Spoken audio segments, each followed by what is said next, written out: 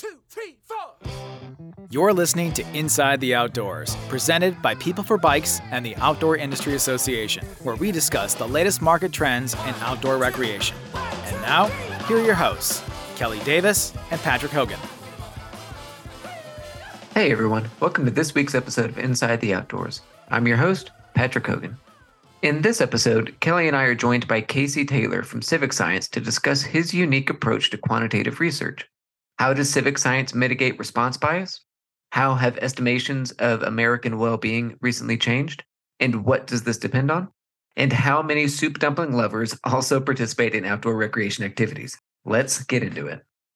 Casey, where are you calling from? I'm in Pittsburgh, Pennsylvania. Oh, cool.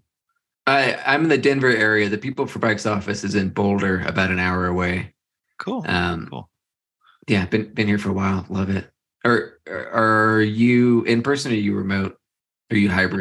We're remote. We still have our office space, but honestly, nobody goes. I went in a couple times feeling bad, like, maybe I should make a few appearances, and every time I did, it would just be me. So I realized that was not the. Yeah. So. You know what we did to combat that is we said, if you're going to come in, let's come in on Thursday, so you don't have that sort of like, well, what the hell? I drove this whole way, and it's like me and the front desk person. Yeah, that's we are not that organized as a company, unfortunately. Well, the thing that really made it work is that People for Bikes will buy us lunch on Thursday. So look, sick. Once a week, we'll buy you lunch. You hang out. You're a goofball for not going. You have to, it's free lunch. Yeah. Who the hell says no to a free lunch? They email us on Wednesdays that this week they were buying dumplings from the dumpling shop for lunch. Like, you want dumplings? Well, doggone it. Yes, I do. I'm going to come in on Thursday. Hell yeah. If you do that Monday through Friday, I'm back to 40 hours a week. Soup dumplings will get me anywhere. Exactly. I just bought a soup dumpling kit, and I got 50 soup dumplings with it, and I went through it in about 3 days. Dude, they're the best. They're the best food ever invented. It's got everything going for it. It's perfect. I got the chili crisp, like a chili crisp sauce. So that's the only texture missing. You need the chili crisp for the crunch, because then you get the crunch. Oh God. Yeah, I'm gonna have to leave this meeting and go eat. Sorry, man. Yeah, I gotta go to the H Mart and pick up some more dumplings. I'm using. I love soup dumplings. I have the bamboo. I got that bamboo steamer. I got cute little Yes, and I got cute little custom bowls. Shit. I did. Yeah. And the bowls have like a space for the dumplings and a little reservoir for the sauce. If I had one complaint, amazing. I want 2 reservoirs for sauce so I can have 2 different kinds of sauces. Yeah. Okay. Yeah. You had a soy, and then you got your vinegar or your chili or. Dude, I'm going with chili crisp. We all love chili crisp, and then I've got a Fly by Zing. I can't remember what kind of sauce it is, but it's sweeter. It's like a sweet chili crisp, and then I've got a scallion oil sauce. That's amazing. I know. That's savory, so that's the umami in that. Off the charts, man. Off the charts. Let's just spend the whole podcast talking about soup dumplings. Not that we record this right around lunch or anything. Yeah, man. Well, if I could think of one group that could tell us the crossover between soup dumpling enthusiasts and outdoor rec participants, it might be Civic Science. I think it is Civic Science. Let's go ahead and introduce our guest for today. Our guest today is Casey Taylor, who works for Civic Science, and I met him when I was negotiating a contract with Civic Science for the Outdoor Industry Association. And we do provide our members with access to Civic Science. And also we provide something called the Research Roundup, where we hunt and fish for great hunt and fish stories in Civic Science and provide those to our member base as a high level of consumer intelligence. But let me just let Casey tell you about what he does at Civic Science and what Civic Science is all about. Casey, welcome. Thank you. Thank you very much. That was a very nice introduction. Nice to meet Patrick. Nice to be here with Kelly. I've known Kelly. Formalities aside. Yeah, so I've been at Civic Science now for like 7 years, which is really crazy because we're a startup over in Pittsburgh, Pennsylvania. Technically speaking, we've now turned the corner where we're too big to call ourselves a startup, but I was there when we still only had 15 people. So I still kind of think of it that way. And we're weird. We break stuff. We are very agile. We have just a completely different approach to research than anyone else in the industry because of the tool that we built. Like the whole startup came from this technology we developed, which was a massive database that could house just like billions upon billions of individual quant inputs and then compare them all with each other. It's all stuff that's like way beyond me because I'm not the programmer guy. I'm the research guy. But what it is essentially a network of questions that we deploy across a lot of popular websites. Let's say, I think when I started here, it was like a few hundred. Now we're up in the thousands, many billions of page views every month. And all we do is short opt-in intercepts, right? We have this stuff running.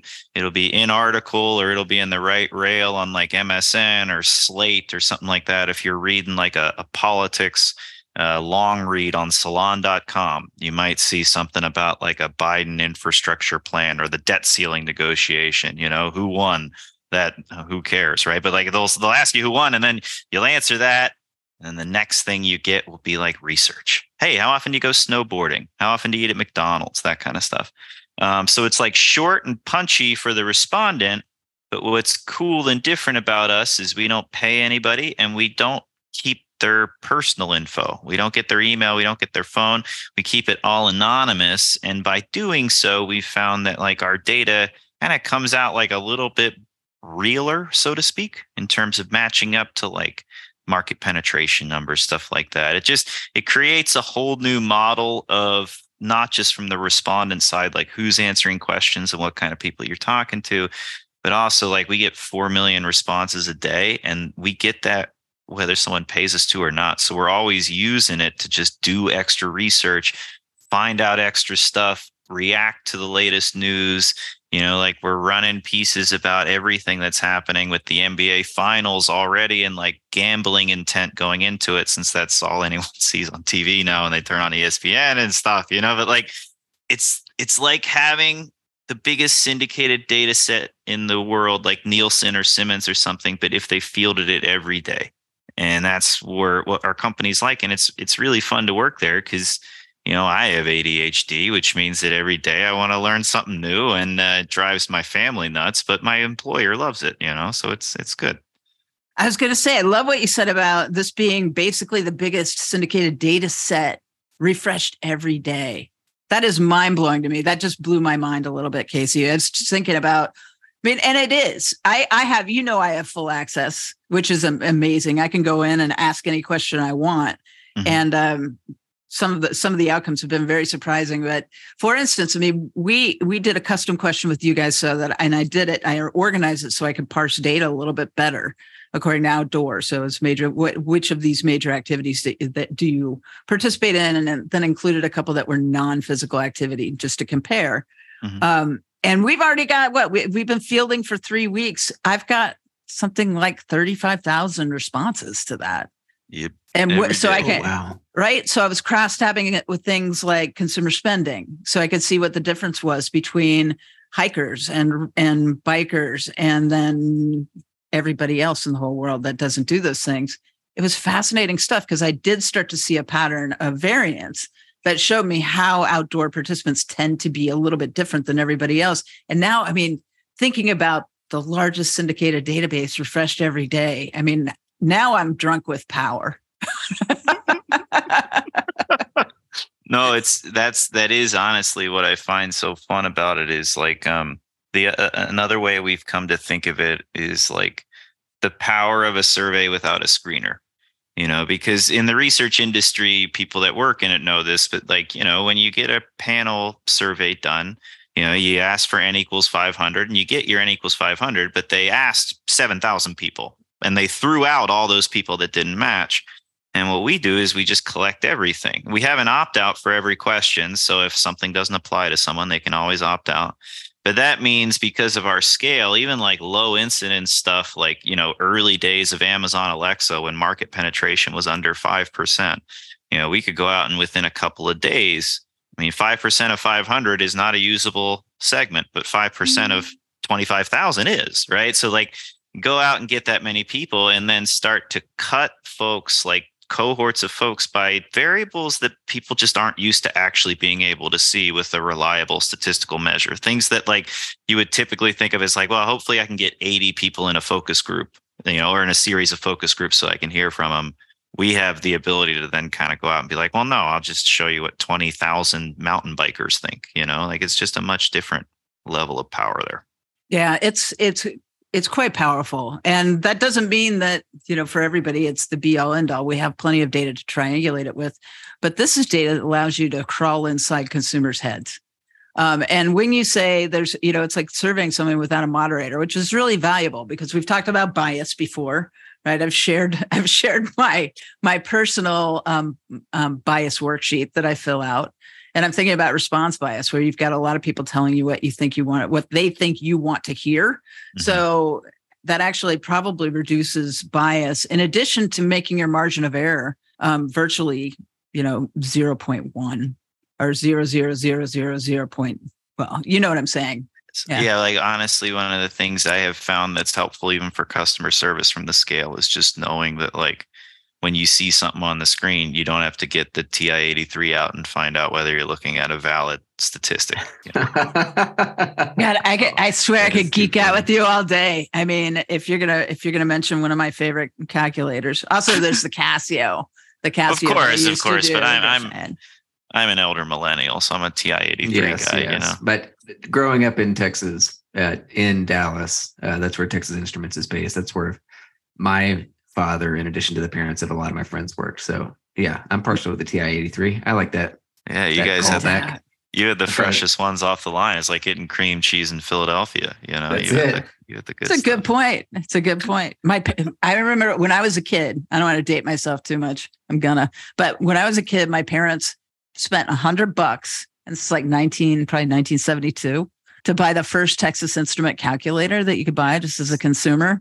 And it was just basically, we could basically get it for free now, right? I mean, It added, it divided, didn't do it. It was not scientific. You couldn't even do a square root on this thing, but they wanted to buy it because they wanted to be the first ones to get that Texas Instrument calculator. It's freaking awesome. It's like the step up from arithmetic, It's like the advancement of the evolution of the calculator. And now we have calculators that have video on it. We can do podcasts on them. Isn't that wonderful? It's pretty awesome. I mean, my first step into that was called the Little Professor, and it was basically a little handheld thing that forced you to do math problems, and tried to convince you that it was fun. And I loved that little toy. I did, and now I'm a mathematician. So yeah, thanks, Mom and Dad. Yeah. It was all related to that first Texas Instrument calculator too. All of it. I was going to say, this is kind of like this podcast has turned Freudian. We're like, oh yeah, this is where everything started for you, huh? Okay, great. Very nice. It was my mother, also my father. Yeah. So, and by the way, since we're geeking out totally, I love when you mention N. I'm a big follower of understanding my universe, and that is the big deal about civic science. I mean, now my N is 30,000 when I used to struggle to get 500. So, I can also filter the data. I can do canonical filtering, which is amazing. I mean, nobody else does that, and I don't want to geek out too much on why that's really great, because it provides you with some probability actually integrated into the formula, and helps you get a better view and a better representative sample that you're looking for. I think helps you hone that. But I wanted to tell you that, for years, I've been handing out N=1 t-shirts to people that didn't understand what N=1 means, because they said after you present data, and then they say, well, yeah, but my cousin. I'm going to send you one for one of the very first times, just for understanding it and being that cool. So welcome to the N=1 club, Casey. I'm honored to be one of the few people that would wear that shirt in public without being embarrassed. Honestly, I would do that. Yeah, I'm thinking about adding something to the front that says "Only my opinion matters," and just That's too funny. Well, so can you tell us a little bit more about what it means to get inside consumers' minds with your data? And maybe, you talk about, I'm sure you have a story to tell. We have a lot of fun stories, like some that go back many years, some from fairly recent that are always good examples of this. But I mean, the get inside consumer mind thing, I think one of the things, Kelly, you mentioned about how surveys typically work, like a response bias that gets baked in, is that idea of like what people expect the survey provider to want to hear. And the reason that occurs, there's a lot of reasons that occur that are psychological, but one of the reasons is the structure of the survey itself is it progresses, right? You answer one question, it leads you to another.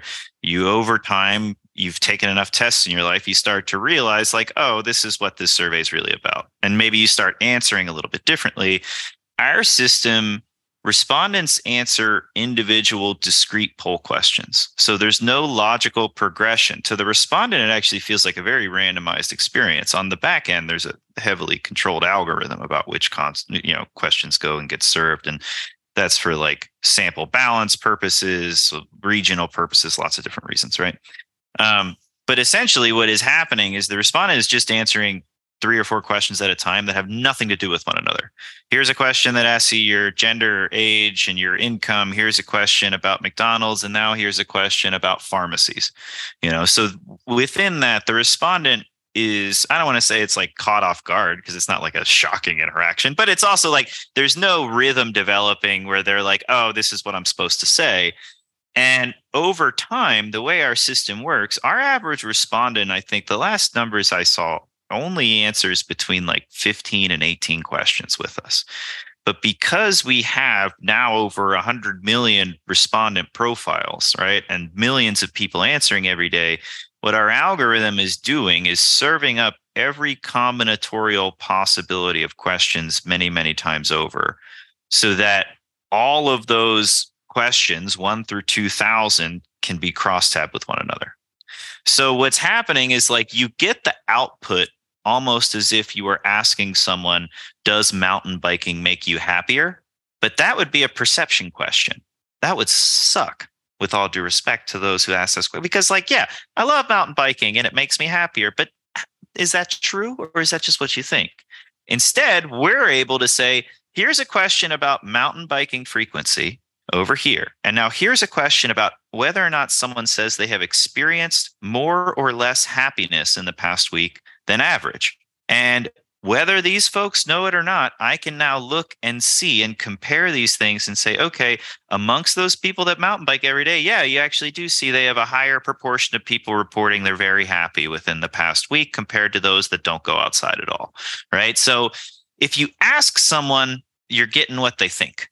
If you ask someone about 2 disparate topics, compare them together, you have a Bayesian inference, right? That's actually like very directly related, instead of it being more of a, hey, what do you think you do? It's like, no, here is a statistically significant finding that shows you amongst 20,000 people that mountain bike, we have a higher level of happiness. So now you don't have to ask them, you already know.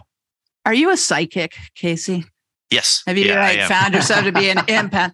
Because on the screen that you cannot see right now, I have brought up a chart that I just made yesterday called Happiness and Outdoor Recreation. And it's exactly the data that you're talking about. And I've got my N. Oh, I love my N on this. Hold on, I got to move my chart. My N is 38,939. We like that. That makes me so happy inside. That's an number.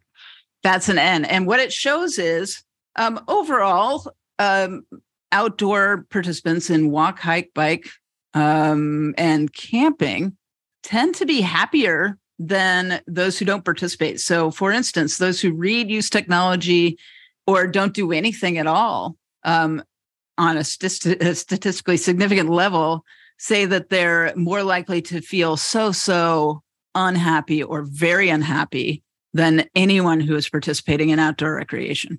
Mm-hmm. Wow. There's a whole marketing campaign wrapped up in that. And I saw that and I was like, oh, that's cool. And I ended up going down about 10 million different rabbit holes, but I ended up looking after that at health to see if, in fact, a hypothesis that people that participate in outdoor recreation at least perceive themselves to feel better. So this is more of a question about this is actually a question about how many times you visited a health professional in the last year. And it does turn out for overall that non-participants are actually more frequent visitors to healthcare providers, and also are more frequently not going to healthcare providers at all. So they're either going a ton or not at all. Very interesting. So, I mean, you can and the fun thing about analyzing this data is that you can just keep drilling and drilling and drilling. So if I'm interested in outdoor and I'm defining that as, say, hike, walk, hike, bike, fish, camp, I can drill down into each of those. Mm-hmm. I can compare it with I can compare it with coffee drinkers if I wanted to. It's freaking awesome. It's allowing me to get this view of what's going on in my customers' heads that I just can't seem to find anywhere else. Yeah, it's fun. I mean, it's one of those things for like the old cliche, the correlation causation thing, right? Correlation doesn't equal causation. Is like, I always like to think about our platform that way, which is like, well, yes, but correlations usually at least are interesting, right? Correlations to me generate hypotheses, even if it's not necessarily like a causation. It shows you something where you go like, all right, so now like this is not just a theory or a gut feeling. This is rooted in truth.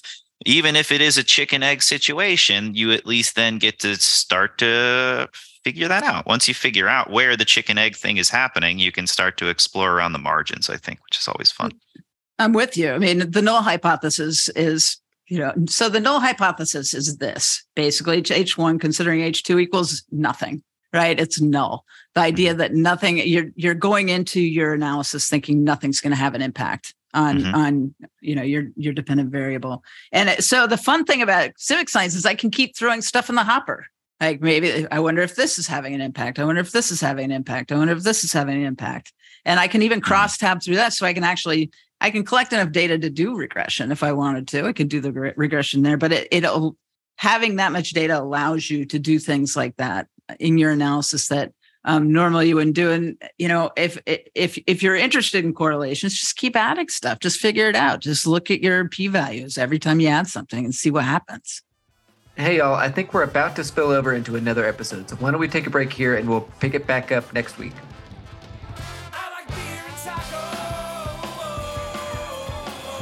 Thanks for listening to Inside the Outdoors, presented by People for Bikes and the Outdoor Industry Association. We'll see you next time.